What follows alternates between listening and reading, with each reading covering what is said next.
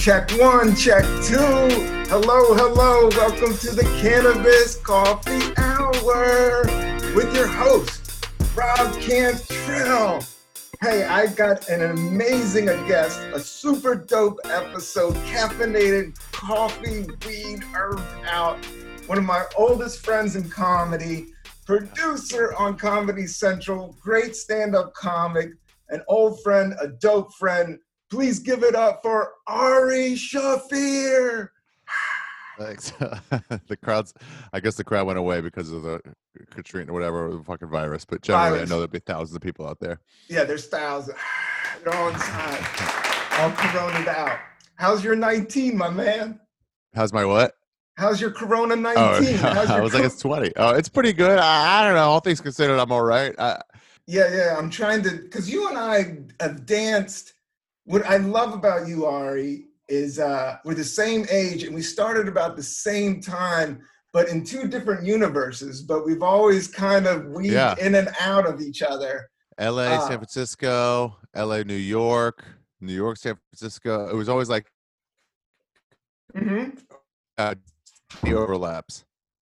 It was always no. Thanks for doing this, Ari. I know. You are notorious. Today is the birthday of Notorious B.I.G. You are the notorious A.R.I.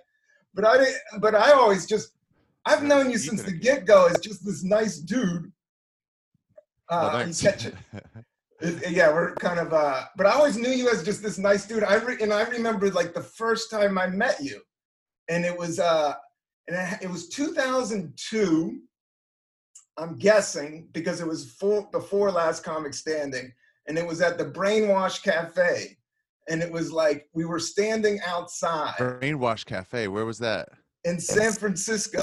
And it was the laundromat. Do you remember this joint? It was like this weird laundromat. It was like there's only like 7 places to start out in San Francisco. And that was like one of the main spots. And it was like a coffee house that had punk rock, and they had a bunch of laundromats and a bunch of laundry machines. And you would do comedy there. That was like the Thursday night. And I remember you from Cobb's, from the old Cobb's. Yeah. Is that where you think we met? I think so. I remember seeing you there and be like, damn. I think I've told you this before, but it was like the most. When I started, there was like, really, it seemed like LA and New York comedy was really it, you know? Yeah. And then there was like little scenes like DC area, shit like that, where it's like, okay, people are doing it. But eventually it's like, if you get any level, you got to move to LA or New York. And I thought LA was the thing because I was there. But like, I knew New York was also strong. But I just figured the other cities, it was like, oh, these guys are just never going to go anywhere. Which, by the way, looking back, it's an awful idea to start in LA. It's way better to do 2-3 years somewhere else. Dude, I always look at you like, because I lived in LA, I was like, it's hard to get any traction there. I mean, it's a dope spot, and I love California more than anything, but you know, it's just the belly of the beast. Yeah, you can't even get up in front of like 10 people watching you. It's just like nobody cares. Anyway, nobody cares. Yeah, I saw your joke about unleashing gorillas on like surfing is the only sport that has animals attacking as part of the fucking thing. And it's like, it'd be great if like, you know, Tom Brady drops back, oh, the gorilla's loose. And I remember seeing it and going like, I could steal this joke. None of these San Francisco comics are getting out of San Francisco, even though all of you did. You, Moshe, all of you, Louis Katz, all of you guys got out. But I was Al Madrigal, yeah. And I was so tempted. I'm like, maybe I should steal a joke. And then I think I told you this, and I saw it like 2 years later on Last Comic Standing and going, oh, thank God I did not steal that. That would have been caught. I know. Yeah, man. You always tell me that, and that always pumps me up. I take that as cred, and that joke is so simple. It can be stolen, but some of my stuff is just so simple and random and weird that if somebody steals it, it comes out kind of hacky. That's the thing about stealing. It is pretty funny. I saw Paul Tompkins. Hacky. Yeah, after that Rogan Mencia stuff happened, Paul Tompkins, I saw him at the he's a nice guy, but I saw him at the UCB, the big alt show of the week in LA. And he was talking about stealing. He was like, don't write jokes, write material, write bits. That way your shit can't get stolen because it's personal. And I was like, that's wrong on 2 levels. One, people can absolutely steal personal stuff, like Mencia did with that Cosby stuff about his mom. And two, it's like, what if you're just a joke writer? Your stuff that's somehow acceptable to take that shit? No, like what are you talking about? So I can steal Hedberg stuff because it's not personal. Like, get out of here. Yeah. But yeah, it's a weird vibe when people actually try to like take things. Yeah, it's a weird vibe. And now with memes and everything else, it's just a sea of content. So it's harder, I love that Joe Rogan called Homeboy out and knocked him down. That was because he was just so blatant, but now it's just like, I do see people's specials, and I'm done with judging and shit like that. Like, but I'll see some shit and I don't know. I'm like, don't know. There's always that where there's like, did they take world. that, or is that kind of an easy? I saw the day after there was this Chinese, not LA, an American spy plane crashed into a Chinese, I guess, spy plane or something, but it was over China. And we were trying to get the plane back, or maybe I forget the exact story. The story doesn't matter. The point is the Chinese pilot's name was Wang Wei. And I was working the door at the Comedy Store, the booth, and I watched, it was the night it happened. I watched 7 comics make the same exact joke the same night it happened. So nobody could take it from anybody. You know what I mean? But they're like, Wang Wei. It's like, hey, he's going the way. It's like, and then you see the audience like, is this a fucking inside joke? And I'm like, oh no, they're just hacks. They're just really hacky. It's either hacky or I've been a kind of adamant. I was a purist, like not a joke. Easy, not hacky. It's easy. Yeah. Yeah, it's just the current moment. Like anything that is right now is going to hit. So if you do COVID shit, like all these shows, all the jokes on Twitter are like, right. The Twitter jokes are like, it's supposed to be easy. It's just like, I don't know, if you think of something, just throw it out. It's not on your special. Just throw it the fuck out there. Throw that. That's what I heard. I forget who it was, but it was like, I don't write current event material, but I do live in the moment in the first 2 minutes when I get on stage. So if it's okay. Yeah, so you don't hang on, you don't live and die by that. You are a hack if you live and die by, I'm gonna just do Bill Clinton, bullshit. I'm gonna just do Trump, and I'm gonna do my whole hour around there. That's hack. But if you just go up there and talk some bullshit that the street is talking about. Well, like it was 70 degrees yesterday. It's snowing today. It's like, I don't know. Go ahead. Yeah, 2 minutes. Go do it. And we all just went through that. It was 70 yesterday. How's your COVID-19 going? It's good. It's good. I mean, I go through panics and freakouts, but Ted Alexandro called me up out of the blue to do his podcast, and I talked to him, and I go through like waves of, oh my God, and then waves like, I'm going to work out. Like I got this new mic, and I'm doing like voiceover auditions. I got my Patreon going. I'm asking friends to be on my podcast. So it's kind of motivated me.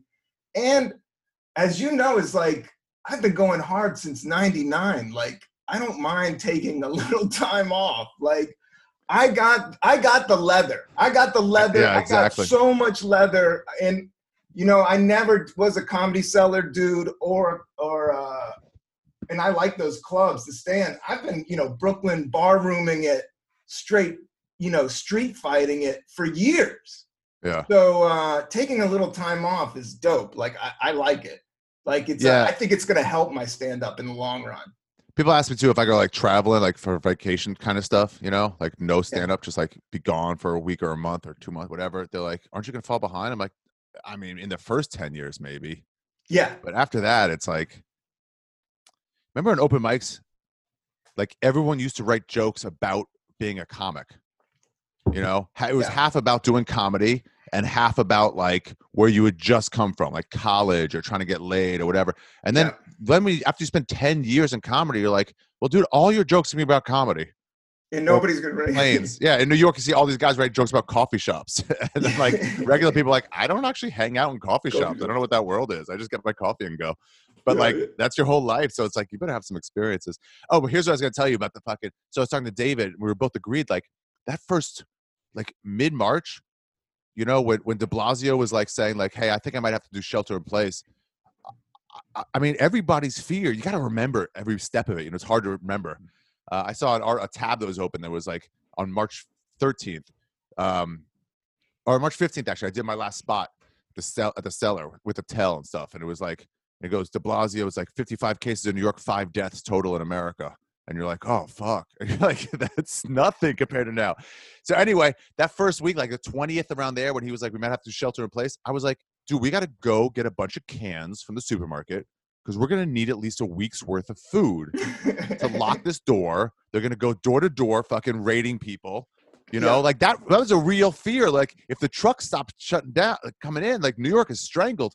And then I realized like, oh, I'm actually not, that's not a worry anymore. Like, oh, you got a fucking nice guitar behind you. It's like, life is not really that bad for a lot of us. Not for all of us, but for a lot of us, it's like worse, but not like, it's not fucking The Walking Dead, you know? We're not in war, you know, it is fucked up and it's scary and the economy, stuff like that. But it's, I don't know, it's helped me like meditate more, stretch more. I'm working out, you know, and I've been watching with my family, been watching Star Wars every night, watch everything. Cool. Like I never get to do any of that shit. Yeah. So if anything, I'm feeling a little bit antsy. I want to run around. But that's, I mean, yeah, I'm just glad to be alive. There's that too. Yeah. Our percentage of worry is like getting it. I'm less worried about now. I was like, this could be fucking death. Yeah. Pretty easy. I don't want to wait as long as possible, especially if the hospitals get choked up. And now it's just like, all right, that worry's half gone. The worry about like end of all society is also mostly gone. And then all that's left is like, can I get back to stand up on the road and stuff in my normal life or for friendships, you know? Yeah. So in terms of what it was, it ain't that bad. And we dance in the unknown. Like, I don't know. For me, I like dancing my whole life is dancing in the unknown. Yeah, it's fun. It is a right part on the edge of the wave. It's like, hell yes. Yeah. So it's like, yeah, you just don't. That's what I kind of like about it, because you could prophesize and say, oh, it's this and this is going to happen. Motherfucker, nobody knows. Yeah. Nobody knows. Nobody knows. You know, nobody knows. I know. And it's made me kind of go more internal, you know, and what do you mean? Just, you know, even before this, I started meditating like hard, like 20, 40 minutes.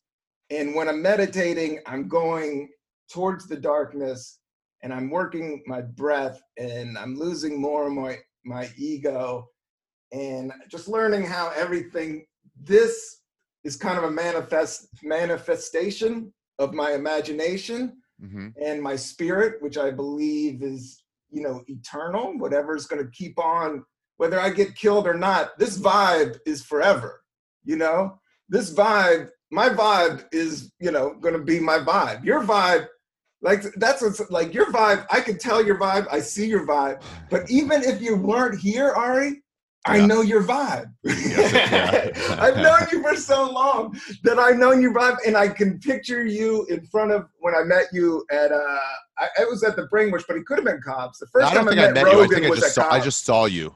Yeah, it could have been. Yeah, Cobb's. Yeah, that guy. Even that guy would fuck with me. He wouldn't put me up that much. The Cobb's guy. Oh yeah, the Cobb, right? Tom Sawyer. I was too cocky. Some people just, I don't know. My vibe doesn't. I don't. You know, it's. The more I do art, the more I let go of judgments and bitterness and just, you know, I got a good life. And also I think a lot of it, maybe you're just not that guy's type, if you know what I'm getting at.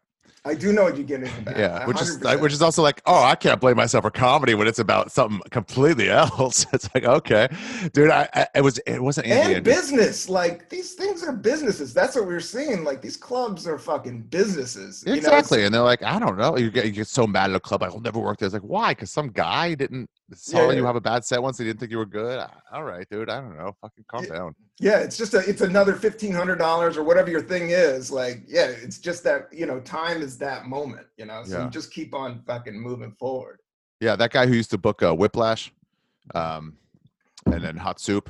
It was always like he would start to take pride in the people he didn't book, and he was like, I don't like Big Joe because I don't like Kurt Metzger. And it was always like, okay, I guess. And he wouldn't book me too. But then when I found out he wouldn't book those other guys, it was like, oh. All right, I'm not gonna take that personally. He's just got different taste than I do. It's all right. You like Aperna, which is fine. Aperna's really funny, but like we're vastly different comics. So yeah, I wouldn't say if someone's into her that they would be into me. That wouldn't surprise me that they're. I don't know. Everybody's got their own thing, man. Yeah. The more individual, the more the power to the individual is like, you know, everybody. has just their own fucking frequency. But yeah, what I always liked about you, you were not exclusive, and you definitely aren't, like, you're just open to a lot of different people and a lot of young comics, even bad comics. Like, you've always been like kind of a man of the people. And I remember like, you didn't have on your Twitter, like, don't give me a blue check because I don't want to, what was the quote? I don't We're want all to equal be nobodies. Yeah, we're not elite. Yeah. All these blue check people think they're fucking better than everybody else. That's like, the word off. I was, elitism. Yeah. You were always anti-elite, even though now you've kind of made money. Like, not to say you've made money, but you've kind of moved up in show business, but you've taken some hits here or there on. It always happens. The hits come with the misses, but like the hits come with the whatever. You know what I mean? It's like, it's just part of it. It's like, it's like if you work at McDonald's and you manage one and then some guy takes like 20 ketchup packets. It's like, all right, well, that was a loss, but generally we'll be ahead on this ketchup. Yeah. But like, yeah. But I think you went very better, high up. I was going to give you props in the sense, I've been reading this one philosopher, Lao Tzu, who's like the original Buddhist. No, Lao Tzu is anti-violence. He thinks all violence kind of reverberates eventually, even if it's for good. But he also says, and you shouldn't have weapons around. Like, it's all about your personal vibe. But one thing is, like, going up and going down, they're both dangerous. Like, the higher you go up, the more famous you get, the more it gets dangerous if you don't have your feet on the ground. You've always had your feet on the ground. And I remember you right after that Kobe thing, you still were your same self. And I was like, he's going to get through this shit because I've seen it before. I've been through a few of those where it looked like the end of everything. So it's like, oh... And people are like, they're sending death threats to you. I'm like, you think this is the first death threat I've gotten for a joke? Dude, I'm a fucking 17, 18-year veteran of death threats. This isn't anything. These aren't real. Yeah. My friends were more upset than I was. I realized at some point, I'm like, oh, I have to calm them down because they're really worried. And I'm like, oh, I've already come to terms with this.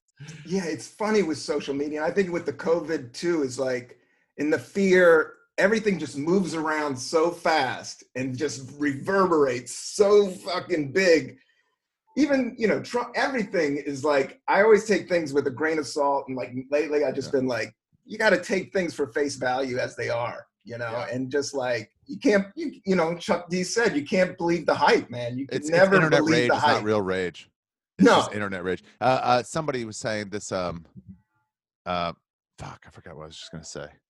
That's all right. I was going to say this is what's kind of a bummer is there was just recently this huge fucking Proud Boy, right-wing violent dude named Rob Cantrell, like hitting people and like they said he was on the steps of Michigan with a big gun yelling at cops and coughing in their face. And I got all this fucking heat. That's a crazy thing. It's like you're just reaching out to some random person. You haven't done any groundwork. You're just an internet sleuth who's not even good at it. And you know how you ever hear the stories of the cops who like bust down the door next to the door they're supposed to? It was like 9876 instead of 9879 or whatever. And they bust it, and some dog attacks them because they're just some home. They haven't done anything wrong. It's 2 doors over is the problem, And then the dog attacks and they shoot the dog and they go, oh, sorry, it was the wrong house. And the guy who owns the dog is like, what? Why are you even here? I didn't even do anything. Yeah, that whole internet rage, like I try not to jump in on any of that. And the same thing with like my Twitter feed is like retweeting Tracy Morgan's television show. And like, I'm retweeting like Eric Andre. Like, there's no way I'm as liberal as it gets. Like, and not liberal in the sense, like, I literally want to live in a treehouse and ride a buffalo around. Like, I literally want to grow weed and drive a buffalo and live in a treehouse is my ultimate like fantasy in life. And pacifism and is a number one thing. I was like, you got to check out. You don't have to check out anything. But Lao Tzu. Like this philosophy he was talking, and this is what's helped me out with stand-up. It's like, if you sharpen a knife, if you keep on sharpening that knife, same thing with stand-up. And I think you'll take this, like, maybe if you're younger, it won't, but if you keep sharpening, you sharpen it, it eventually gets dull.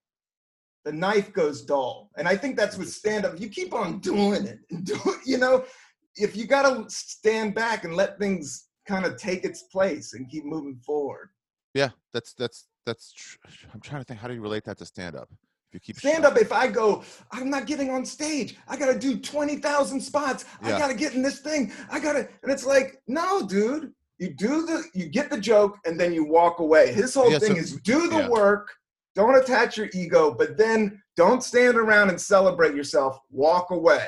Just Yeah, I think one of the worst things is like social media for stand up, and probably for all art forms too, is having all these people going, I fucking hate you, and you get wrapped up in negativity. But another thing that people don't quite realize is the positivity fucking holds you back, because you have all these people going like, you're great, and you start going, yeah, I am great. Or after a show where you had a B minus set, and you go on Twitter and a bunch of fans are like, dude, so cool seeing you. And your head, that B minus, which should have driven you to write a better joke, suddenly moves up to a B plus, because they're like, these guys are really liking me. Yeah. And it's like, it ain't good for you. No, the ego and getting gassed up is, getting gassed up in terms of that means like giving you lots of props and all that. You should be confident right before you go on stage, and then unconfident every other moment.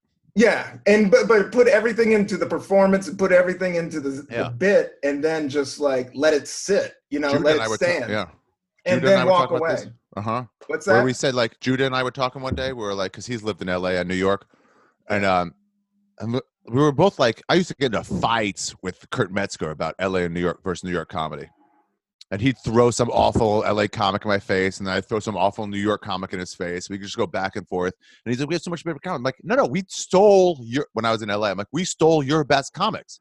So we had guys that came from the bottom, went all the way up and flourished. You had guys like Bill Burr who did that, and now they're in LA. So we just stole your top talent. Yeah. All you have left is Attell and Gaffigan from the guys who came from the ground up, and now with these massive names, we have New York's Jeselnik. Now that means New York has lost Jeselnik. We have, New York's fucking Bill Burr. We have New York's Joe Rogan. We have all these guys who you guys developed. And he still goes, yeah, but the lower level. I'm like, you just have more comics. But anyway, here's my point. Yeah. From what I know about practice making perfect, which I believe that, if that's true, there should be no doubt that New York comedy is far and away better than LA comedy. Because they get up so much more. It didn't make sense to me for the longest time. And then Judah came up with something like you just said, where it's like, the problem is in New York, you just run sets. And in LA, they do it 2 sets a week. They do it and they think about it for like 4 days. And they really put some mind into like some mindfulness into like, well, how is this going to go while they're driving? They're thinking about it, Yeah, why am I doing this and stuff like that? Solidified. Because the first 5 years, I think you have to. I mean, I was obsessed. That's when I was in. Let me check out your coffee cup. What are you sipping on? A fan made it. It says "Number One Dad" on the one side. Which is nice. Great. And then the other side is from a scene on Legion of Skanks where Milo Yiannopoulos was feeding me white wine. He's just pouring it down my throat. Pouring it down your throat, and he's like this, super edgy provocateur. Provocateur. That's a good way to say it. Better than troll. But yeah, when I was there, because every once in a while I'll know somebody who said anti-Semitic. That's what they say. I know, Jewish, but that's fine. Yeah, they say a lot of stuff. They say Nazi. I don't judge. I try not to put labels on anything. The same thing with veganism or vegetarianism. I believe in the moment, like. Yeah, sometimes you don't want to fucking eat meat. Maybe you shouldn't you got to feel the fucking zone. Like maybe if you're hanging out with some Jewish cats, rock some Jewish shit. If you're, you just got to be in the moment, whatever is the truth, because the past is the past. In the future, nobody knows what the fuck that is. It's one of my favorite quotes. I guess stop saying his name because maybe I got him in trouble with this, like really tall, nice guy comic. And somebody said about him, some other female comic said about him that he hates women. And then his response is, man, I've been accused of that by 3 women. And I'll tell you, I've hated those 3 women. So maybe they're saying, instead of me just hating them, they're putting it to the whole gender. But it's like, no, I hate you. Sure, make it all women if you want, but you're doing women a disservice. Yeah. I know what I was going to say about the internet. What were you going to say? My friend just did shrooms for the first time. He's like a clean-cut guy. Yeah, I wanted to talk to you about that.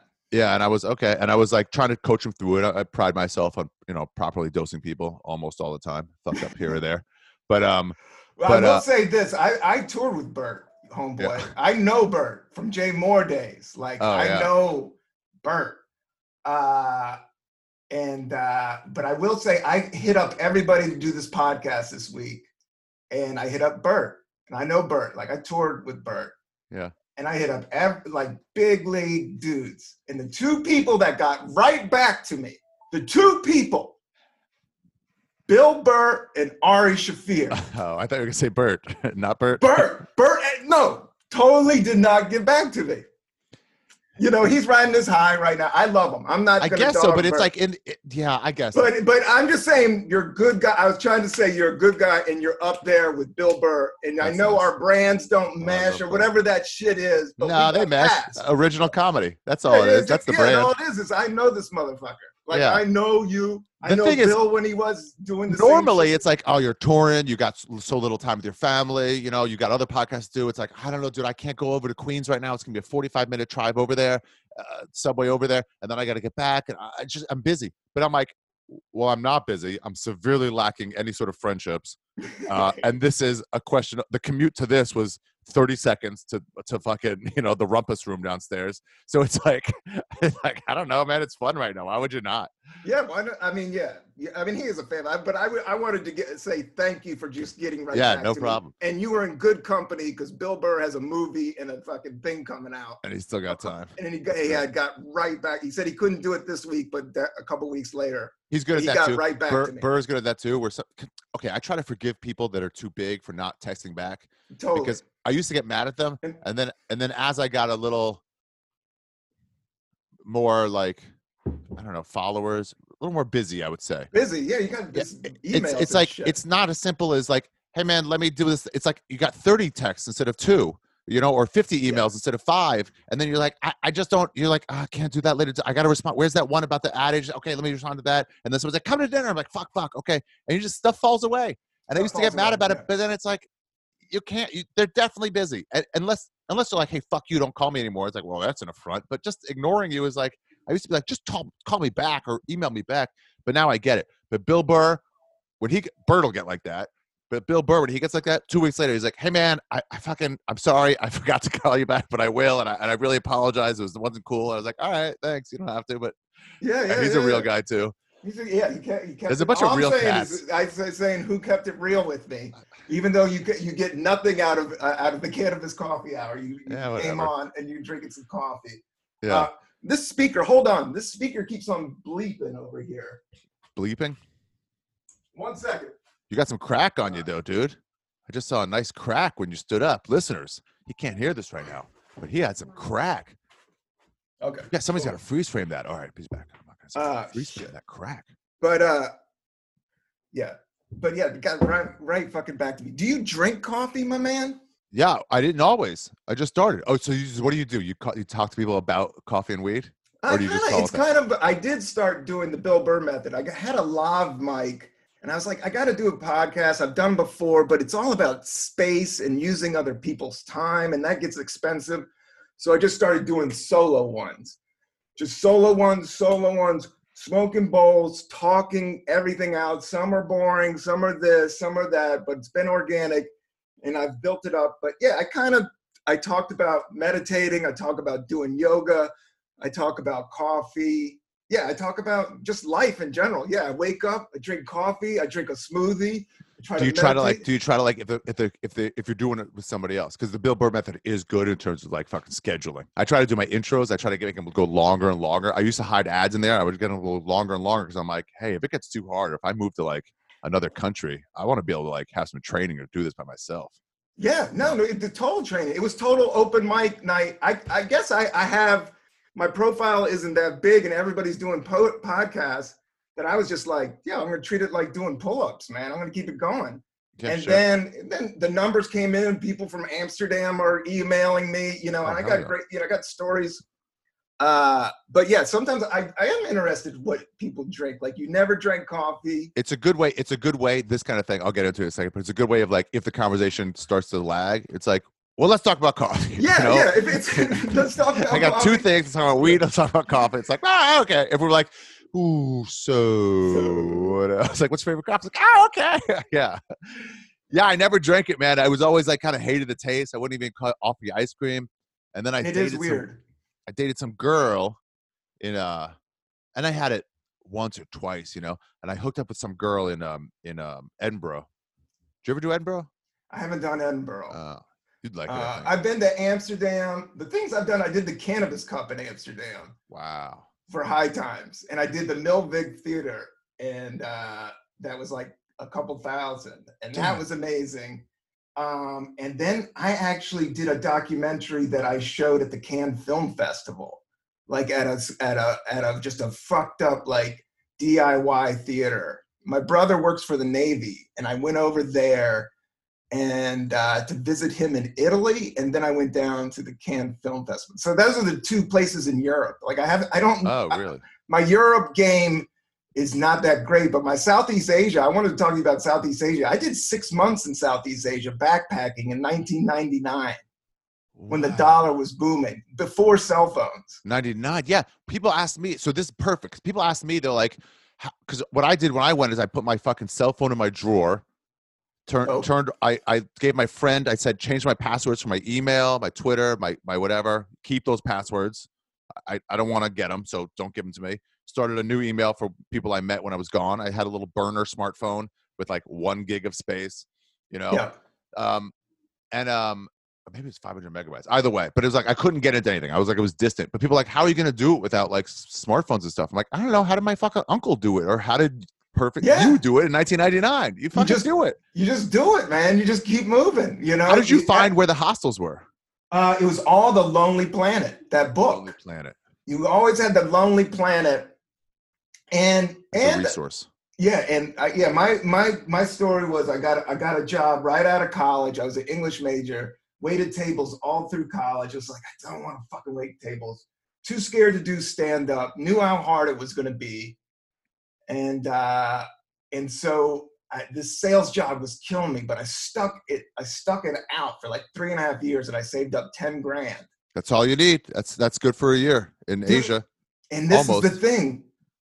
When I went with one of my friends that was a river raft guide, and he was also from DC, and he was a tough kid. He was a good travel dude. Like a kid, if he could scrap, he could fight. He wasn't a horn dog. He wasn't a drug meister. He was just a good, safe dude. He was a little bit not as weeded out as I was. Yeah. And so I traveled with him. But what I was going to say was, this was Bill Clinton was in the office when I went, and the dollar was booming. Booming. So as the minute I got off the plane, my money doubled. Wow. Doubled, like completely doubled. So I could stay.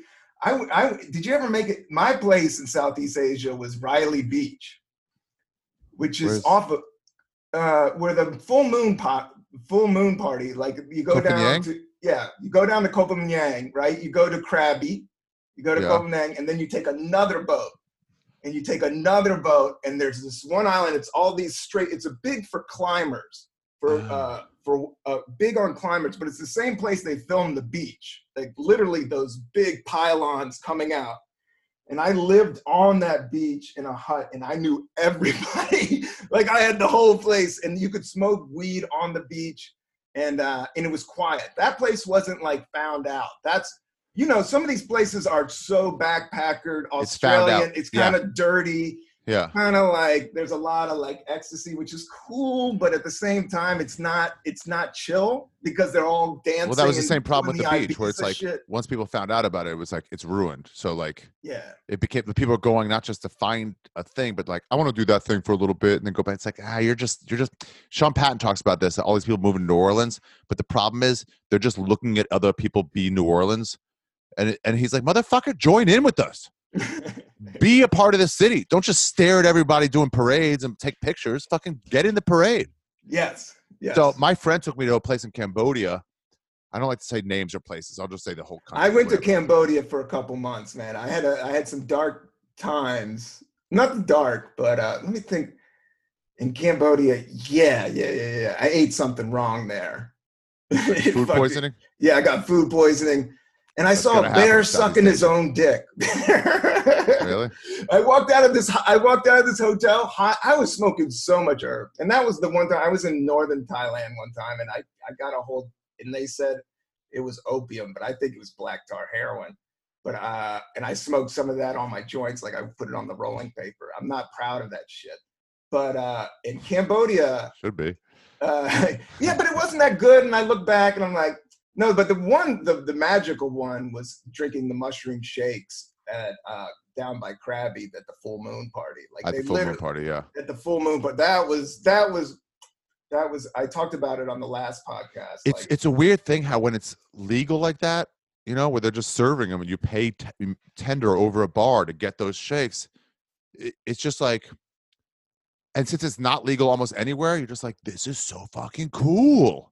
On top of just getting the shrooms, you know, it's like it's cool. When I saw there's an occasional all through Southeast Asia, there's an occasional Bob Marley bar, and that's where you can buy joints, shitty, awful weed joints. I love awful weed. You can get them, and they pay off the cops. They figure out however you want to do it. There was this bar in Cambodia, same way, but it's like, oh, the Happy Herb Bistro. Did they still have that in Cambodia?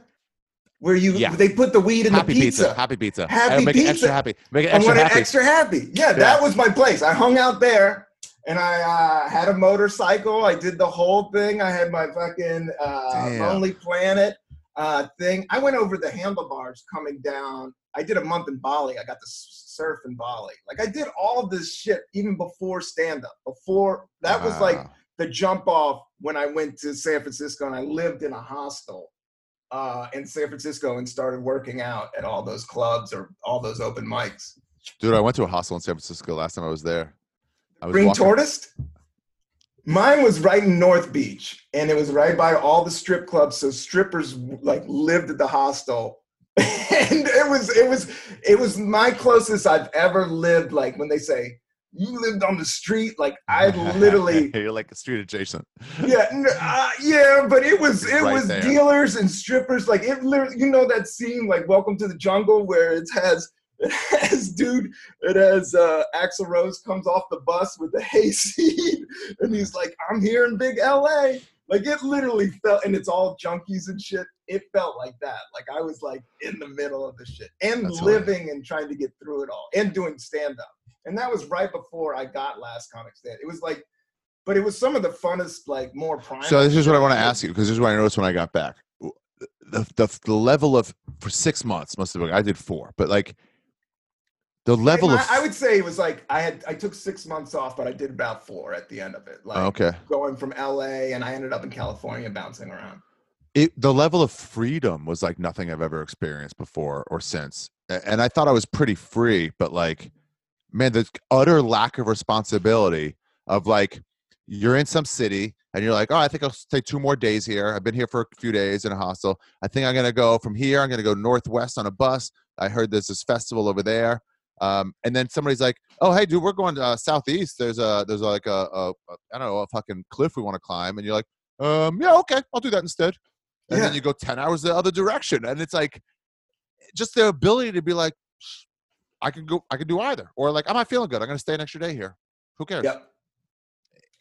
As soon as I got back, it was just like, I hadn't realized, but it's just flood of responsibility hit me. And I'm an irresponsible guy. I'm a comic, you know, I don't have kids or anything where it's like, but even with that, it's like just returning emails. You got to return emails. You got money things. You got gigs. You got to get there. You got to line it up. Whereas it's like, oh yeah, the bus is over here, or you could take this weird boat. Yeah, you just go walk over there, and if you're and everything's kind of cash. I didn't do much on credit cards. So everything was just boom, boom, boom. Yeah. And somebody saw me, like this dude. I remember I was on this boat going from island to island, just like with my backpack in my fucking Lonely Planet book, and I ran into somebody from DC. They were like, they looked up. They'd been there for like a week. And they said, oh shit, and I've been there. Like I dropped off the face of the earth. Like I sold everything I had. Wow. I got it down to, I remember even going to the airport, like this is it. Like, wasn't that a great feeling of unsurety? You're at the airport with best. Like everything you're going to have is on your back.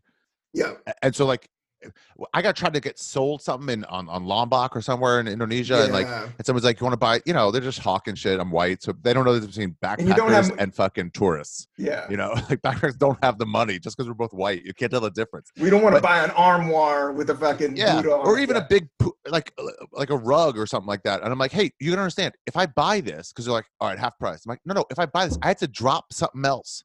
There's no room in my bag. That means I have to let go of some jeans. Yeah. It's not about the price. It's about the space. It's about the space, and it's heavy, and it's carrying shit. Yeah. So yeah, the less is more. No, the more in life I get to, it's like more philosophy. It's like removing things. Like you build stuff up, but right now I'm at a process of I'm trying to remove all this anger, remove all this bitterness, do I really need all this? Do I need a gym membership, or can I go to the park and do pull-ups and take a walk? You know, I think people are learning that now through this, like what they do need and stuff, where it's like, what they walk really is actually really pleasant. Yeah. It's nice just talking to my mom. It's nice, it's like, oh, I haven't done that for a while. Why did I not? And I know a lot of people, especially I know like corporate people in Hollywood corporate, I asked my agent, and I'm like, it's tough. He's a booking agent, so he's got no work now. Yeah. Just rescheduling is really it. And just trying to play the weight game. Just like, should we do June? Should we do August? Just guessing. Yeah. But it's like, none of this work is really like necessary if shows were still going on. I was like, how is it? He goes, not good, but like, hey, I have a new daughter, my first daughter, and I get to spend time with her, which is actually pretty cool. Like, you can compartmentalize the good and the bad. They're mutually exclusive in some level, Yeah. It's shitty that my, great grandfather died of this, but it's nice that I do that, They don't have to like be at odds. And so I was like, do any of you guys talk about maybe not going back to the office? And he was like, yeah, dude, we do. We're like, meetings only. Why else are we there? We're working for our phones and computers. Why can't I be at home with my daughter? Yeah, my wife just told me about that Facebook corporate, like they're Twitter. Not going back to an office structure. Like everybody's working from home. And then my brother-in-law is the head of IT for Sony Music, and he's working at home from Jersey. And he's like, he doesn't think he's going to go back. Like they're restructuring all this shit, like Comedy Central's, like everything's changed. It's kind of, and it brings me, I wrote this quote because I did watch your YouTube and I thought it was cool. You doing yoga and shit. Yeah. But this is what Bob Marley said. It's like, one love, one heart, one destiny. I wish we were all hippies and did yoga, lived in cottages, smoked weed, accepted everyone for who they are, and listened to wonderful music. And I was like, yeah. That'd be pretty fun. That's the gig, man. Fun. You just got your fucking little elf village and you just chill out. You got your lawn. Like you're hanging out. That's the cool thing about old people is they're not caught up in the game. And you said you were talking to your mom, like just having tea with your mom. My mom's like 89. I just had to put her in a assisted living. I had to go through all that shit. But that's sweet. She gets a bunch of slaves now. I know she gets everything. Nice. I mean, she can eat cheeseburgers for fucking breakfast. She's got much better food. She's falling. They're picking her up. It's much better. And if she was in DC during the COVID, it would not have worked. Like it's not good there. No, it's not good. Not good at all. Yeah, it's weird how like you start to see once you get removed from. I know a lot of people that stay with their parents or friends, and they're like, "Oh, this is way nicer than New York. Why am I going to go back there?" You just get caught up in it, and you're like, "I don't know. Maybe you're really into tall buildings, but if you're into nature, maybe it's not the best place for you. It's time to." I didn't know how shitty LA was until I moved away from LA. Yeah. And then like 6 months later, I went back, and I could see it fresh, and I'm like, "Ew, everybody here fucking sucks." And that smog and that just dirty dirt, like asphalt. And they all value the worst things. They all value money over quality on such an extreme level. Yeah, but the true Californians, like we can rip on California, like the true people that were born and raised, like the nature part of California, like there's nothing like Lake Tahoe, and I've been around the world. Lake Tahoe is like one of the most beautiful places in the up near Baco is really nice. Oh. Yeah. I don't even know anything about like Malibu or any of that shit. I'm sure it's fucking pimp out there. Oh God, it's great. Yeah, that part is nice as shit. That's why you try to make it work. It's like dating a super hot chick and be like, she made me dinner once. And you're like, yeah, she sucks, and you know it. Sure, points to a few things that are nice. Found out. That's why I like Michigan. Like I've been eyeing up Michigan just because it's cheap and the weed is. I like places that are like the weed is legal and it's like that's all my politics is like. I just want weed to be legal. I don't want war. I think guns are stupid. I think violence is stupid. I think mushrooms, when I trip mushrooms, I know that we're all living organisms. And if I remove my ego, I'm just the same as a tree or, there's no, we play this like value game. It's like, but I don't know. But the cool thing about art is cool. I see it. Is just, I don't know. I do enjoy uh, I feel like we're all learning and opening up to so many things that are obvious, but now it's really like, that's why I'm going hard on cannabis. Like, I'm just like, this thing's going to be legal after this. This is the only industry that's actually doing any real business in America right It's got to now. be fully legal. As people start going like, everyone's alcoholism is way up, and it's like, just let them smoke. It's almost done now. And every time somebody's like, don't fuck around in Texas, they'll arrest you. Like, actually, you can just go to a store and get it. And they're like, oh, really? Like, everything changed. Everything. What's going on in Texas? Have you, like, Sean Rouse got me a good bag of weed when I worked with him. I don't know what it is now. I just remember a couple places where Joe Rogan was like warning me, like, don't fuck around here, like Massachusetts. Yeah. Well, and I'm like, dude, it's legal now. It's different. It's not 25 years ago. It's every state pretty much. It's very few states where you're like, they'll bother you if you're a white guy for fucking having weed on you. Yeah. Almost every state. The worst they'll do is say drop it. Yeah, but there's still. I mean, if you're white. Yeah, I don't know. There's dick cops for sure. There's dick cops, and the South it gets tricky, and mushrooms and shit is worse. But in terms of what you're talking about, stuff getting found out. So my friend who told me about the full moon party, I was in Hong Kong doing shows, and she was like dating a comic, and she was telling me, she was like, you would like this full moon party thing. She told me about it, and it got in my head. And like a couple of years later, I went, and then a few years after that, I went to Asia just backpacking.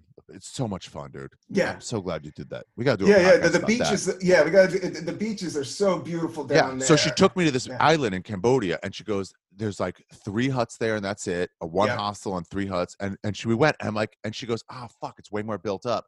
And we had to kind of go around the outside of the island to get to where it was like less, but like. And even now, if I went back 4 years later, I bet it's all built up. I know. So it's like you want to get stuff when it's just like not found out. When it's not found out, and you can't talk about it. You can't talk about it. You got to keep your mouth shut. I got you as a guest. I didn't tell anybody. I was like, I kept this on the low, man. I'm gonna say I'm gonna fuck with Ari, see how this thing plays out, and then I'm gonna put it out. Yeah, this is writer Olga. Hold on, Olga, writer. Yeah, Olga Tokarczuk, and it's Polish or whatever. Is that what it is? Polish Nobel laureate writer. Yeah, she has this book about travel. Where are you? And she said, you're not supposed to, I gotta get the exact quote, but she goes, you're not supposed to name things. You name things if you're a travel writer, you're ruining them. Yes. You're taking and you're ruining. So people like let's say New York. We both know New York, right? Yeah. And if I was writing a book about New York, it's different than if my friend's visiting and like, where should I go? I'm like, oh, dude, come with me to this, or like there might be this thing. But if you're writing about it, then everyone reading it tries to recreate the experience that Rob Cantrell had. Yeah. Instead of just going and fighting it for themselves. Because what you found for yourself was, I don't know, I walked into this coffee shop. It was so cool. I got the fucking, I don't know, the cow soy chicken, and it was just really good. And they're like, you got to go to this coffee shop. You got to get the cow soy chicken. Yeah. But that wasn't your experience. Your experience was guessing. And the place next door could have been just as good. But it's about finding it for yourself, and you ruin it with names. So I'm more and more trying to be like, not give out names, just experiences. Just experiences and non-judgment, and just like kind of letting the universe kind of lead you to where you think you can go. I mean, things open up if you just quiet everything down and just especially with travel. That's where I met, like, there was a couple times like we couldn't make the thing over to the thing and we missed the wrong bus and we're going to be stuck here. We don't have any money. But if you just cool out, shit works out. Because you're like, I can't get to this place. I'm like, well, you didn't even know that city existed until 5 days ago. Yeah. So you're in another city that you also didn't know existed 5 days ago. So like, I don't know, man, whatever though, really, right? Yeah. You're in some other Indonesian like town. You're going to find something else. Eat some goat. Like you were saying, sorry to cut you off. I just I have we only have an hour, so I just want to be like, I'm just pouring out with you. I don't get to see you a lot. Coffee. But good and bad comes from the same thing. That's what I've learned. It's like it all comes from the same fucking thing. What do you mean? Like whether you have something that bad, like the COVID shit, some other shit. Well, right. It's lending itself to good experiences. There's something over here. If you just cool out and go over there, it's gonna, you could surf it. You could, I don't know. There's a Zen thing to it all. I had real depresssion. But that's what I've been feeling about, Yeah. like hanging with people that have different opinions of me, or hanging with people that are, you know, new, or you're just like, I'm not sure about this dude, or you had this whole preconceived shit going on in your head. It was just like, man, it all comes from the fucking same source. Yeah, I had some real bad, not real bad, moderate depression actually later that I thought about it, but that's bad. And I had this therapist. He was like, well, what good has come out of it? And I was like, what? Are you out of your mind? What are you talking about? And he goes, no, I know it's bad overall, but like compartmentalize every detail. What's good? And I'm like, oh, well, I guess I look at stuff for stand up with a more critical eye, which is kind of interesting. He goes, all right, what else? And it was just like, I can name like 3 or 4 things that were like beneficial to me because of my depression. And it's like, yeah, you can do that with almost anything. It's like, focus on the good parts. And yeah, I think it probably helped your empathy towards people. You know, I think you know, you're just like, dude, I have a touch of depression. My dad died when I was 10 in a car accident suddenly. Like, so I've always, I think that's why I smoke weed. That's why, you know, I've always kind of go towards something that's healing that hurt part of me, because we all get damaged and fucked up. And especially in New York, they say it's a lot of anger here because there's so many people and you're just fighting all the time and you have to swallow this anger, that it does lead to depression. So I worry about that type of stuff. So that's why I do smoke weed. I have a little bit of cannabis here. I am going to take an edible while we hang out. I just got one of these for the first time. Oh, a Super PAX? Just a pack. Yeah, PAX 2. The PAX 2 is dope, man. And you got some good flour. Did you get it in Maryland? No. So what I did was I because I'm doing like full quarantine. My parents are elderly, so I don't go to the supermarket ever. We do delivery groceries, and like it's weird, but I can't be going to a dispensary. So yeah, that's some nasty. Yeah. I took everything I had from my apartment and just like, and I mean, I had lots. I always have lots of weed from the road. I got cool fans, and every time I'm in LA, San Francisco, Denver, Seattle, Portland, been a part of your brand. Yeah, I take back tons of shit with me. I don't give a fuck. Wow. I just don't care. It's like whatever. Eventually, I'll get arrested, but at this point, I did 3 nights in jail. That's what spooked me. Really? Yeah, I told you that story. You know about that. I got hit up. So that's why I've always been kind of a pussy with traveling. But I do know, just like, times are changing, man. Times are changing with the Herbo. I mean, and my agent told me too. He goes, I was like doing something with drugs or whatever, and he goes, dude, don't get arrested. If you get arrested and miss a tour date, this is when I was just getting, you know, those $1,500 weeks places. Yeah. You know, like the club is like, all right, we'll have you. Yes. But no bargaining chip. They would deem it I can headline. And do 5 shows for him. Yeah. Yeah, exactly. And I'm like, yes. and he goes, if you get arrested and miss one of those shows, they're never going to have you back. And there's going to be 8 more clubs who heard that you fucking blew off a show because of drugs, and they're not going to have you. So he's like, dude, this isn't going to help you at all. When you get big enough, it'll be cool to get arrested. And I remember at some point, like 7 years later, I was like, hey, dude, could I get arrested and make it benefit my career? He goes, fuck. Yeah, I think at this point, it would actually help you. I think every club would still have you, and I think it would be like a cool selling point. So at this point, I really don't care. But anyway, I took everything I had with me, and I fucking left. But now I'm getting some shit shipped. Yeah. Flour's dried up. I've been chasing everybody down, and I even smoked all CBD flour. Oh, just to smoke something. Yeah, I like it. For me, I don't need super, like I like homegrown, grown outside. Outdoor. Or outdoor. I go to Jamaica. I've been Ben to and Jamaica. Jerry style. Yeah, I'm not into down in the basement, get you super kush. It's a psychoactive drug. Yeah, the dab thing, like, I've hit them. I can do it. I can hang with anybody when it comes to herb, but at the same, I just want 3 hits of a joint, and then maybe a couple hours later hit another joint. You know, when I started smoking and I started going to dispensaries, you know, I started in the legal system. I didn't start in the illegal system. Yeah. So I remember going to a dispensary and be like, hey, listen, I usually smoke cigarettes when I write, and I had to stop smoking cigarettes. Do you have anything like really weak that I can buy? They're like, yeah, we got Mexican weed. We can sell you some Mexican weed. You can smoke a whole joint of Mexican weed, and you can still write. And I was like, that's what I want. And that's what you want. Yeah. Those $5 fucking joints of garbage that were worth $2.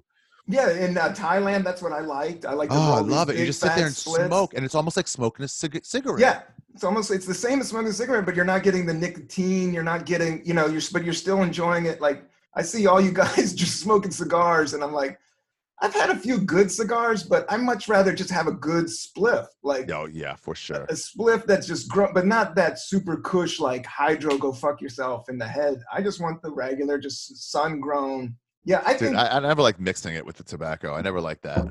I know I got into that before. I mean, I was dipping skull when I was in the 6th grade. Like I I had my run with tobacco. Like I kicked it with weed. I hit San Francisco. I went backpacking and I got into rolling drums with hashish. I got into that whole thing. I loved it. But I was ingesting too much smoke. And I remember I did talk to this homeless dude that would give advice in San Francisco. And I was like, man, I'm worried. I'm smoking cigarettes and I'm smoking weed. And he's like, you got to pick one. You got to pick one because you're ingesting too much. And I was like, you're right. And then I just went full in. And anytime I wanted to smoke a cigarette, I would huff down a joint. Like, because half of it is like, just wait 5 minutes. The feeling will pass for the cigarette. So if the joint will get you there to where it passes, then let it pass. Dude, my roommate in Edinburgh, he smokes spliffs. Everyone there smokes spliffs. They do. You know? I know. Yeah, and it's they so try annoying. to get it on you. It's like crack. I was at They always pass it to you and like, hey, you want some weed? And you're like, Sherrod always does that. I'm like, fuck. Yeah, Sherrod always does that. And they always go, it makes it last longer. I'm like, no, you're just cutting it with. It doesn't make it last longer. Have a one hitter and then smoke a cigarette. Yeah. Or the cannabis will make you live longer. There's a whole thing about it bringing your heart pressure down. Like I'm about the health reasons and for the like to keep my temper, just for sleep, all of it. Like it's, you know, I don't know. I'm au natural when it comes to all that stuff. I mean, nicotine is good, but they say high CBD in Switzerland. That's what they do with medical marijuana. And I think that's what they should do in the States. High CBD. Just high CBD, you know, still have the THC, but don't give them the super funk, super grown underneath. That's the secret of medical marijuana. Yeah. Where they're like, so it helps people? Like, yeah, but not this stuff. This stuff actually hurts people. It puts them in a coma. Well, that other kill shit some helps pain, though. If that super funk regulator will kill some kills pain. the emotional pain.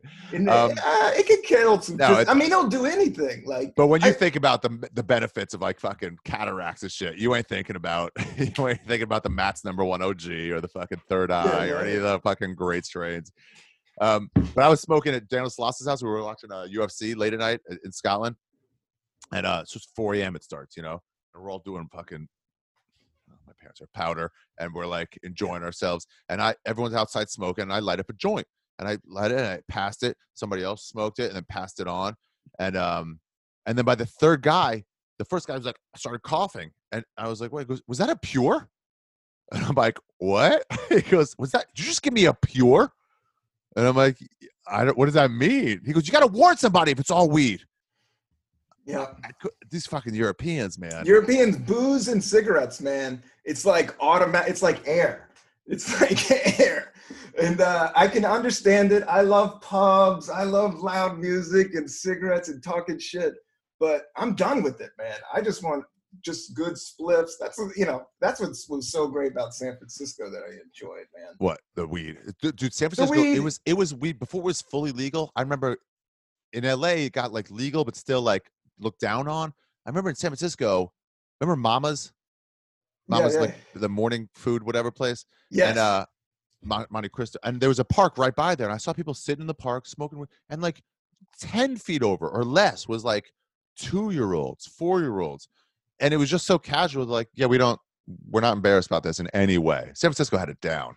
Dude, that's where the Grateful Dead's from, man. Are you kidding me? It opened up. San Francisco is heavy. It bums me out about the whole Google shit, but it's like, in terms of psychedelics, it expanded consciousness around the globe. Like LSD came from, you know, Crowley and those Grateful Dead shows and those. That was the first time people started like tripping with a bunch of people, like your Shroom Fest. That was where, and that's, you know, nobody was doing that in 1943. Right. No, that was where in America consciousness went boom and opened up right fucking there. Dude, I was hearing about Grateful Dead, how they would just dose everybody that came into the green room. They put it in soda, they put it in popcorn, everything, and you get in there, you have no idea, and then you're just fucked. Fucked up, man. They said Santana for Woodstock, he got dosed by them, and the only thing that got him through that gig, he goes, I remember the music, but the only thing that got him through it goes, it was not the first time I've been dosed. So when it happened, he was like, oh, this is coming. And it was like, this is a big show. I got to do this right. And he did it great. Yeah, and it was his best set. I watched that Woodstock documentary, and it was like his notorious set was Woodstock, and him and Jerry were hanging out, and Jerry gave him the acid, and then they were like, you got to go on, that famous, you got to go on now. And he's like, dude, I thought I had like 5 hours. Like, you can't spring that shit on me. And it was still daylight, but he plays Soul Survival, but you see it on his face. Like he's just fucking in the pocket because he's like super high on acid at the time. It's like one of his best performances of all time. Yeah. I was going to ask you, because I do like talking music. Did you ever go through a jam band phase? Did you ever go through a Grateful Dead? Did you ever see the Dead? I saw what's left of them now, whatever they call it. Dead and Company. Dead and Company. Me and Renazizi saw him at Bonnaroo 3-4 years ago. Nice. I saw like a level of fame coming at me, which I was uneasy with. Yeah. And I was like, I better do some shit now that I cannot do when a bunch of people recognize me. And it was uncomfortable for Renazizi because he was still middle of the league, like year 6 of the league. And every time we were like trying to like zone out and lay on the grass and stare, people like, hey, you Kevin from the league? And it would like fucking take him out of it. I felt bad for him. But fame, and like I said, going up it's scary. Like the higher you go up, the more famous you get. Like it's good. Like you can help. I think the thing is helping. When you go up, you should help people. And you should help people for sure. But it's also awful. It's awful to lose your anonymity. I have no interest in fame in any way. I mean, if I could be Daft Punk where no one knows what I look like, they would just come see my shows. If I wore a helmet all the time, fucking perfect. Yeah, I'm not into gossip, but I do love Steve. How is Steve doing? I was going to ask you because he's our age. He's our age, yeah. His dad passed. Not from this, but something else. And it's just he had cancer. No, I used to Steve threw me a couple opening gigs a few years ago when he was popping. Yeah. And but I remember talking to him about his dad. Yeah, Steve's a great guy. Tell him I said his dad hello. was cool too. Okay. Yeah. But yeah, we got into it where we got into a pocket in the crowd where no one recognized him, and we're fucking gacked out on shrooms. And for the first time, I always thought it was lame that these jam bands. It's like they're just jamming, and it's kind of like jazz and improv, where I've always heard jazz and improv are the same because it's more fun for the people doing it than the people listening. And for the first time, when I was on shrooms, and then you zone out, I saw the benefit of a 23-minute long song. Yeah. Because when they did change songs, it kind of brought you out of it because the beat changes, And if that happens every 3 minutes, you can't get really lost. When it happens in 25 minutes, you're like, wow, I was in another place. How are you? Like, I was gone too. And we talk for 2 minutes, and then you just like zone out again that pretty guy is fucking jamming for fucking 30 minutes. Because sometimes, like, when you're in that state, you don't want to like talk socially. You kind of just want something safe to move around and kind of see some lights and kind of experience, living consciousness, existence. You're experiencing existence and being like in that moment. No, I used to make fun of the Grateful Dead and all that shit, but I did get to see them with Jerry at RFK. Wow. I saw him at RFK in '97 when I was waiting tables at a Mexican restaurant. Smoked a bunch of weed, went in there, hung out. My friend used to deal acid and fucking coke and all that shit. I hung out with some sketch joints, but the cool dudes, like, dudes that saw the Grateful Dead a few times, but with Jerry, and they were like Deadheads. But now, the older I get, that's what I've been listening to, a lot of Dead. What have you been listening to? Lately, I don't know, like older shit, like 60s and 70s. I'm getting a little psychedelic rock, early psychedelic, like Donovan. Yes. And people that were just like, I don't know, man, it's just kind of some shit holds up. In addition to like newer shit, but just lately I've been kind of off the newer stuff and like rediscovering these bands that were like T-Rex and like these bands that were like, oh, how did I not know about this? And just because I didn't know about it, I mean, if you do it like literature, where there's tons of books coming out every year, but you still like want to read Great Gatsby, Yeah. So like, why am I not listening to the fucking most amazing? Etta James, I was listening to a little bit. Man, she could fucking That's wail. Blues? Yeah, Etta James. Is that blues? Jazz, yeah. Yeah. And it's just like, some of them, like, I just like, when I first heard it, when I was like, 16, I'm like, lame, and then I honored that 16-year-old kid for too long. Yeah. Oh, this shit's great. My tastes have changed. I get why they're awesome. What's You her got to name? change it up. No, I'm the Yeah. same way. I used to make fun of the Dead. Now I just listen to them all the time. Jazz, people would make fun of, but I kind of get jazz. I saw that Miles Davis thing, and like Yeah. the thing about jazz I like is not that I love it, but sometimes I don't want to hear words. Same thing with electronic music. Like somebody just singing their soul, like ooh, baby, and I'm Yeah. like, I don't want to hear your shit. Just give me the vibe. You ever go to that bar with me in New York, that jazz place? Which one? So in my old neighborhood, I don't want to say the name because I really don't want to ruin it because I use it still. Yeah, But don't. JF Harris told me about it when I moved there. He was like, "Oh, you got to go to this place on this night," and I'm like, "Really?" It was because every other night, because Fulcheron, me and him were Irish roommates for a season. I We like just switched Matt. apartments. Yeah. And I was like, "Did you go to that bar?" He goes, "Yeah, all the time. It's great. There's only like 4 or 5 people there." I'm like, "Did you ever go on this night of the week?" And he was like, "I don't know, maybe." I'm like, it would be mobbed and they would be playing amazing jazz music. He goes, nah, only ever 6 people there. Every other night, it's a fucking dive bar. Yeah. That night and the other night is okay. They do bluegrass one night too, and it's like half full. But it's just great. And they play till about 3 a.m. And when I get off of the cellar, I'd walk over there, have a couple glasses of wine, and just listen to this like old style jazz, the standards. And what it is the best jazz musicians just come after their gigs. They come by, they get free drinks if they play. Yeah. And it's the best jazz musicians in New York, which means it's some of the best jazz musicians in the world. Yeah. Just fucking chilling out together. They have a whole upstairs section where they're just talking. And then somebody's like, hey, anybody got clarinet? And somebody's like, oh, yeah, excuse me. And they'll come and join because they need a clarinet for one song. It's so fucking cool. I took Cats there once. I'll take you once. Yeah, it's I so would love fucking to check cool. it out. And I just love like, smoking out and checking out jazz like that. Yeah, you smoke out in the street. Yeah. Nobody cares. And then you go in and you fucking sit there for it. And every once in a while they come by and you throw them $2 or $5 or something. And then just fucking, Yeah. oh, it's so fun. Because that world, those are such high-end musicians. It's the same thing as high-end comedians. Like they all know each other, so they can tell who's bullshit. So whoever can sit in. So it's like, oh, Jimmy Two Sticks is here. Yeah, he could sit in for 30 minutes, and we all know he's not. We saw bullshit. a guy. So everyone has their own instrument. We saw a guy with a little parquet floor, and he had tap shoes. And he would tap, and it was so fucking cool. And he would tap to a beat. Cool. Me and Matt Edgar saw it, and it was just like so cool. And I saw a guy later. I went again. I would go a lot, right? And somebody's like, oh, you've been here before, right? I know you're a stand-up. I was like, oh, cool. He goes, yeah, I saw that guy with a tap. And the guy was like, it's fucking hacky, dude. Anybody can be a tap dancer. I'm like, oh, really? What? He goes, yeah, it's fucking lame. We're like, oh, I loved it. I don't know. Dude, there's nothing more primal than that. Dude, you don't have an instrument. You're literally playing drums with your feet. Yeah. You're literally, and there's nothing doper than drums. I wanted to talk to Bill Burr, and I think stand-up, you're literally, stand-up is a rhythm. That's why drummers and stand-up work together, because you're literally just, and drumming is counting time. You're literally just counting, and then the other guys ride on top of you. But the tap dance, that's like the most primal, like, you're drumming with your fucking feet. It was so cool. And you look at them and then you look away and you can hear like an actual beat. So even if you're not looking at it, oh, I loved it. But yeah, I know what you mean. Like music without lyrics is like chill sometimes. It's chill sometimes. Sometimes you just don't want somebody's politics and childhood. I got my own shit going on. I don't need your shit right now. Yeah. Give or me like the use your vibe. voice as an instrument like Ella Fitzgerald did, where she's not even saying anything. She's like, and you're like, yeah, that sounds odd. You play, what is that? And you're like, just her voice. Just some scatting, man. No, I think some of the new trap rap is like that. Not that I love hip hop and I know everything. But I was born in 72, so I will tell you the date, man.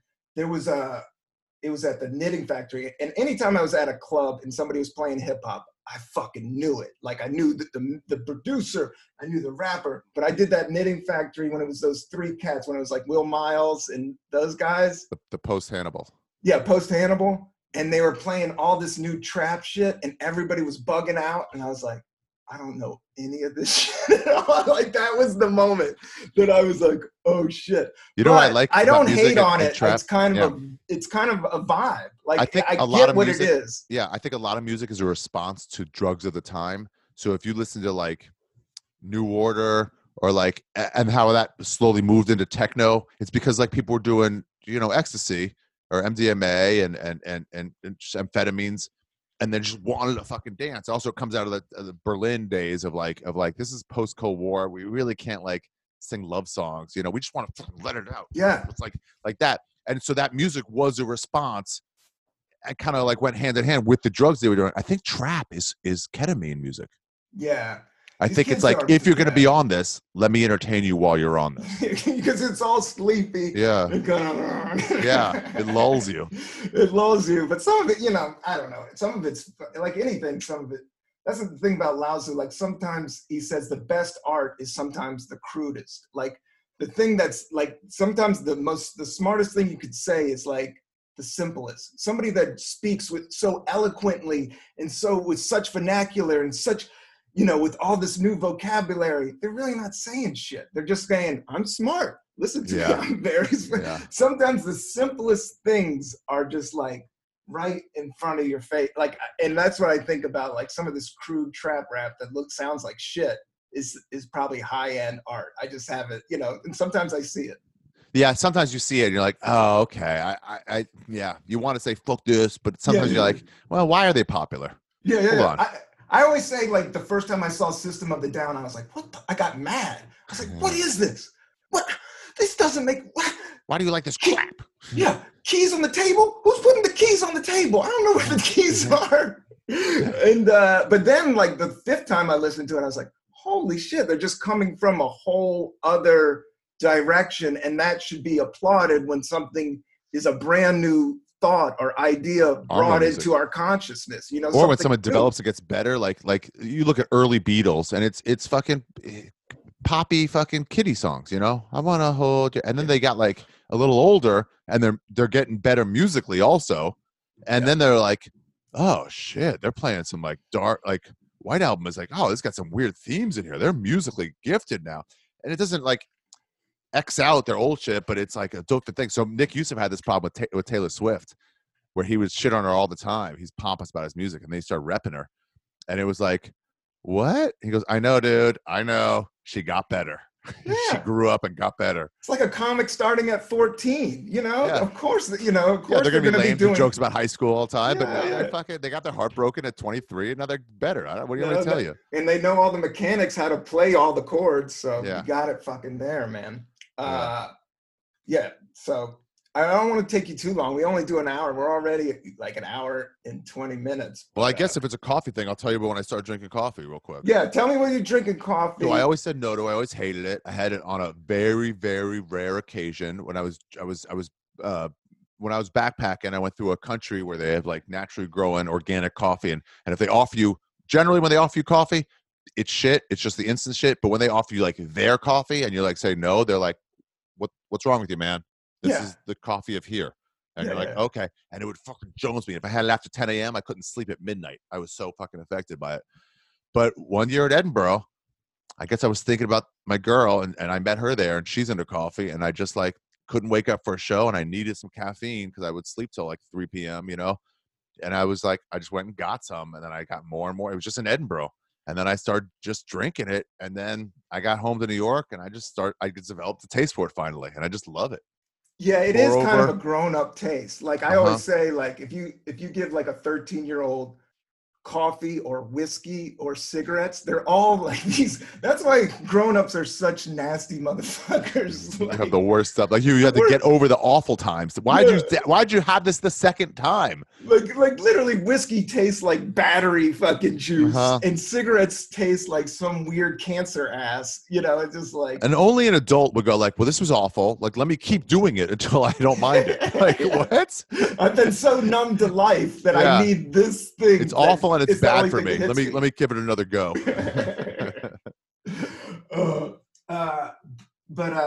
Yeah, man. So when is Shroom Fest? Oh yeah, well you should know. So I started this mushroom holiday. It's an international festival for mushrooms. I'm sorry, I didn't start it. It was started through me. You've been doing this for years. Like you we got like 9, 10, 11. Yeah. Maybe. And so I was just like, well, it started with like Benji Aflalo. Do you know him? No. I've heard of LA. him. Yeah. He's a comic. Yeah. He's a writer now too. Funny guy. He had one of the best not Parkland jokes. It was a school shooting. Remember when they shot up it was the kindergarten. Yeah. Where was that? And that's when everybody said it was fake.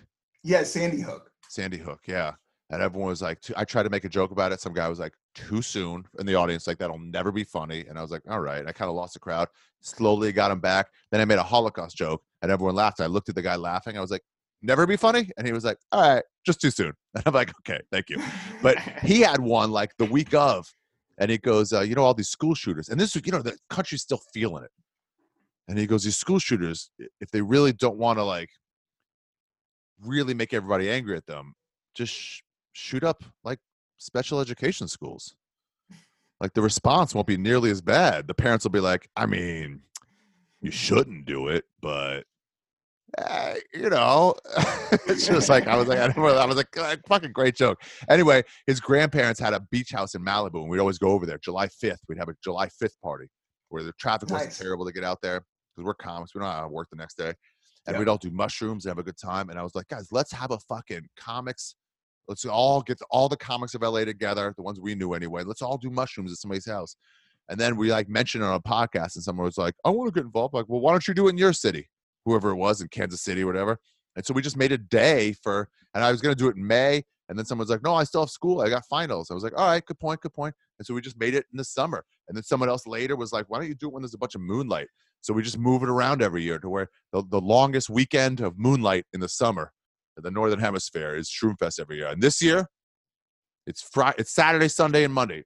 It's a 3-day holiday. Just at some point during that time, take shrooms. So this year is July 4th, 5th, and 6th. Dope. I haven't done it in a long time. What a great excuse then. Yeah, I think it's time. Once I don't want to be in the city. I do like New York because I like to walk, homeboy. Okay, here's why New York is actually a good place for mushrooms. Generally, a city is not good. New York is, and maybe not right now, but generally, New York is such an anonymous city that you're back in nature. No one looks at you twice. You can be gacked out heroin addict. No one's going to be like, what the fuck? They just keep walking. So people leave you alone. You may as well be in the woods. Yeah. As long as you don't run into anyone you know. Yeah. It is. You go to Chinatown, you're fucking anonymous. Oh, yeah. But I go to Central Park. Like, I think I always love going to nature. That's Nature's the thing great. About mushroom is like, I want to be you really want to be in a controlled environment, a house, like your grandma's old house that nobody's using, that nobody's going to come up the yard. Beach house or cabin is the best because then you can go nature and then back to home base. Back to home base to wash your ass, wash your face. And be safe. Like no one's around me. Okay, I got my own spot. Because it is kind of an intense experience. And I always feel that oneness. That's the one thing oneness with all living things, nature, all humans, definitely. I see drug addicts. I'm like, they're just like me. I just caught a different drug than they did. Yep, 100%. It always brings me back to we're all in one organism breathing and going on this planet. And that's what I think about war and like how just dumb it is and just like the violence that we're all, I think mushrooms and psychedelics is going to save psychology. I mean, there's so many people battling depression. It's coming out now. Like, I think mushrooms will be legal and for a lot of good reasons because it just opens up your mind in terms of love and everything, you know? Yeah. Not to go religion, because I don't believe, like, I'm spiritually or whatever spiritual is, whatever, like, it's like, I do believe that life is sacred and that it's a fun ride. It's a fun trip and we're lucky to be on it, you know? Yeah. The one thing I've been wrestling with and trying to figure out about do you think world peace can happen? No. Nah. Ever? Let's say mushrooms get super legal. People start developing parts of their brains to communicate. Because don't you feel like you consciously can communicate with people? Yeah, for sure. But it's just like I think there's something we haven't tapped into. I know, but like, but go ahead. You get off mushrooms, You're so smart. when it's been like 7-8 months, the first 3 weeks after shrooms, you're like super peaceful, whatever. And then 9-10 months later, a year later, you're just like getting pent up again. You're like, oh, it's time. Maybe I should do some mushrooms again. But in that time beforehand, you're still kind of angry. So all it takes is like one guy to go, I'm going to take your stuff because I'm stronger than you. Yeah. Then you need cops. Yes. And then if you have cops, you have to have governments to control the cops. Yes. And then you have other governments and they're like, I don't want you imposing on our territory. And then one government's going to fucking push. And then you need to push back to stop them from pushing. It's just like The idea, like, if everyone just laid down their arms, we'd have world peace. Like, and if one guy didn't, I know. It's all ruined. It's all ruined. That's human nature. Motherfucker, but it's there. But I only think it's there. It's like there. I think it's there. Right there, and I don't think it's our lifetime, maybe not our kids' lifetime, but eventually, it's more. It shouldn't be a government. It shouldn't be anything. It should just be in your brain. It should be like right. So it should be in your brain. Like, no, dude, you're fucking the whole rhythm up. Like, you're fucking up. Don't you like? I think one day we'll be learned. That's the only thing. And I think Christianity is, I grew up Methodist, and I do think there's an evil part of it. Same thing, there's a dark side of everything. Everything that's conformed is a dark side, but turning the other cheek trips me out. That's the point. It's hard. It's the hardest. It's the one thing, it's the most, and that's when I think about mushrooms, I'm like, and I don't have the balls to do that. I ain't doing that. But if you can do that, look at another motherfucker like, you're going to do this really? And Mike Kaplan had a cool... the only way I found to do it is to look down on them. So that way you can be like, it's fun to like fuck with them with child turning the other cheek, where they're like, you're fucking, that joke was fucking terrible. Fuck you. You just want to go like, who hurt you? Yes. And then you can like put them into this like kind of embarrassing place where you're not going back at them with anger because what they're looking for. And if you just go with like, what's going on, that you would actually go to a human like that, you get to feel better than them. It makes them ridiculous. And they're like, no, fuck you. Or you're like, really? This is so strange. And if you just like enjoy it, you have turned the other cheek, and you've also made a fool of them until they're willing to be like, yeah, I guess I don't really care that much. That's the only way they can stop, is if they go, all right, that's the process. No, you're 100%. That's the process. That's the move, is like taking if somebody, they say like, and I've seen you do this, Ari. That's what I've like. That's what I love about you. I've seen you do this, is like when somebody comes at you and the evil comes at you, if you don't give them anything, it just disappears. Yeah. It just kind of like, it's like Eminem saying, I am white trash and I do live in a trailer, when he's in the rap, but like, you're pretty much like saying, yeah, I am fucked up. Are you really you're gonna make fun of me for that? I know. Really? Yeah, I don't care. And it immediately dissolves the situation. So I think that's where I don't know if it's going to be our lifetime, or it doesn't even matter. I'm just lucky to be. It'd be nice. It would be nice. Who knows? Who knows? And I don't know. But I think it's something to talk about if you're going to talk about mushrooms and live organisms and, just all the trippy shit, man. That's why it's hard with this virus too. And people are like, it's just people at risk. It's just old people. I'm like, not just old people. Old people. Yeah. Old people.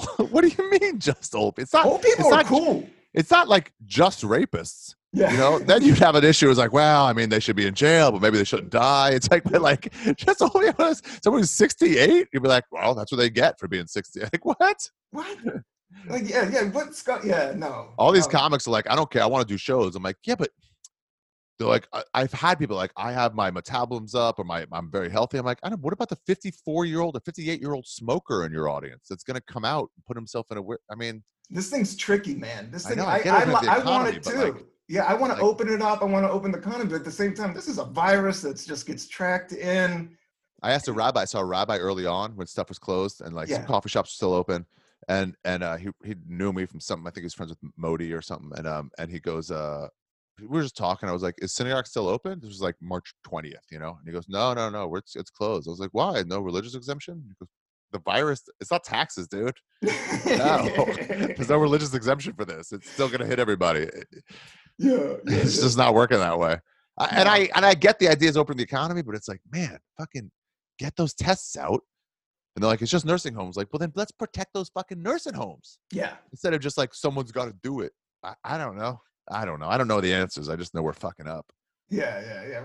We're learning. I mean, it's good to be alive, and I think it is. I don't know. I think there's a way out of it, but it could get but nobody knows. But I think communicating is one way, and it's cool to hear. We're way better off than 1918 because we can all like tell each other.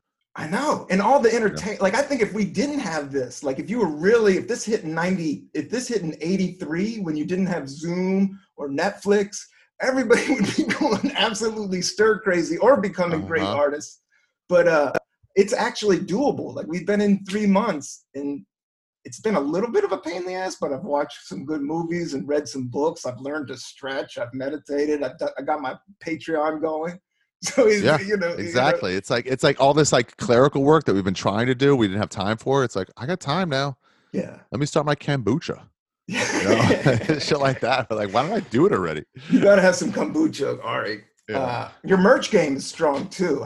You always had, I was envious when you had grinders. You had some good grinders. Yeah, thanks. I had to make them in India. I couldn't get any good made ones here. It sucked. They really wanted to do American products, but they were like, we got to put Bob Marley's face on it. And I was like, no, I want original grinders. And they're like, just can't do that. And I'm like, I know. People rag about Trump and all that, but there's a part of me that gets having things made in America. Like there's nothing made here anymore. Like it wigs me out. Like I lived in a small town in Virginia half my childhood called Buena Vista, Virginia, town in the Appalachian Mountains, 4 hours down south. I grew up with hardcore rednecks. Damn. Like hardcore. Nobody went to college. Everybody worked at this Bluebird bus factory. The whole town, 85%. It's not there.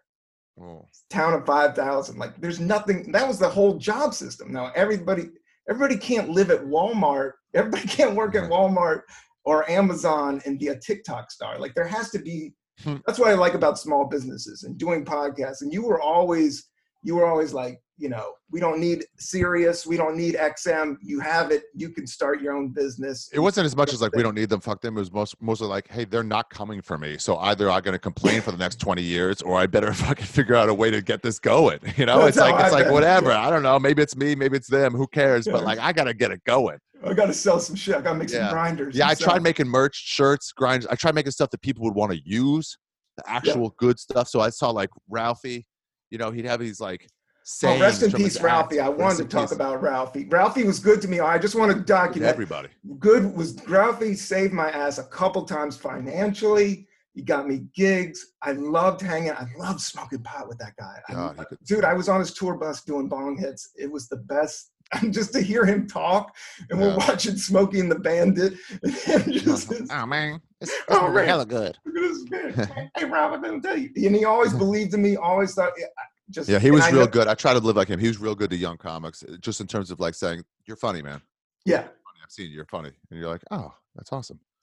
And it's all. And he looked out for the underdog. He looked out for the guy that was on the fringes because he was on the fringes. I try to take that from him. That's one thing I do. Like he's a direct influence on me on that. Where it's like, I see you do that. You gotta like help people because you forget because everyone's just a person, right? That's why these celebrities don't really fully think of themselves as celebrities. Sometimes they do, sometimes they don't. Because they are just that guy who couldn't get a date in 11th grade. Yeah. You know, that doesn't go away. So it's like, as I get more successful, I have to remember like, oh, probably a 2-year comic is looking up at me because I have had some specials or whatever.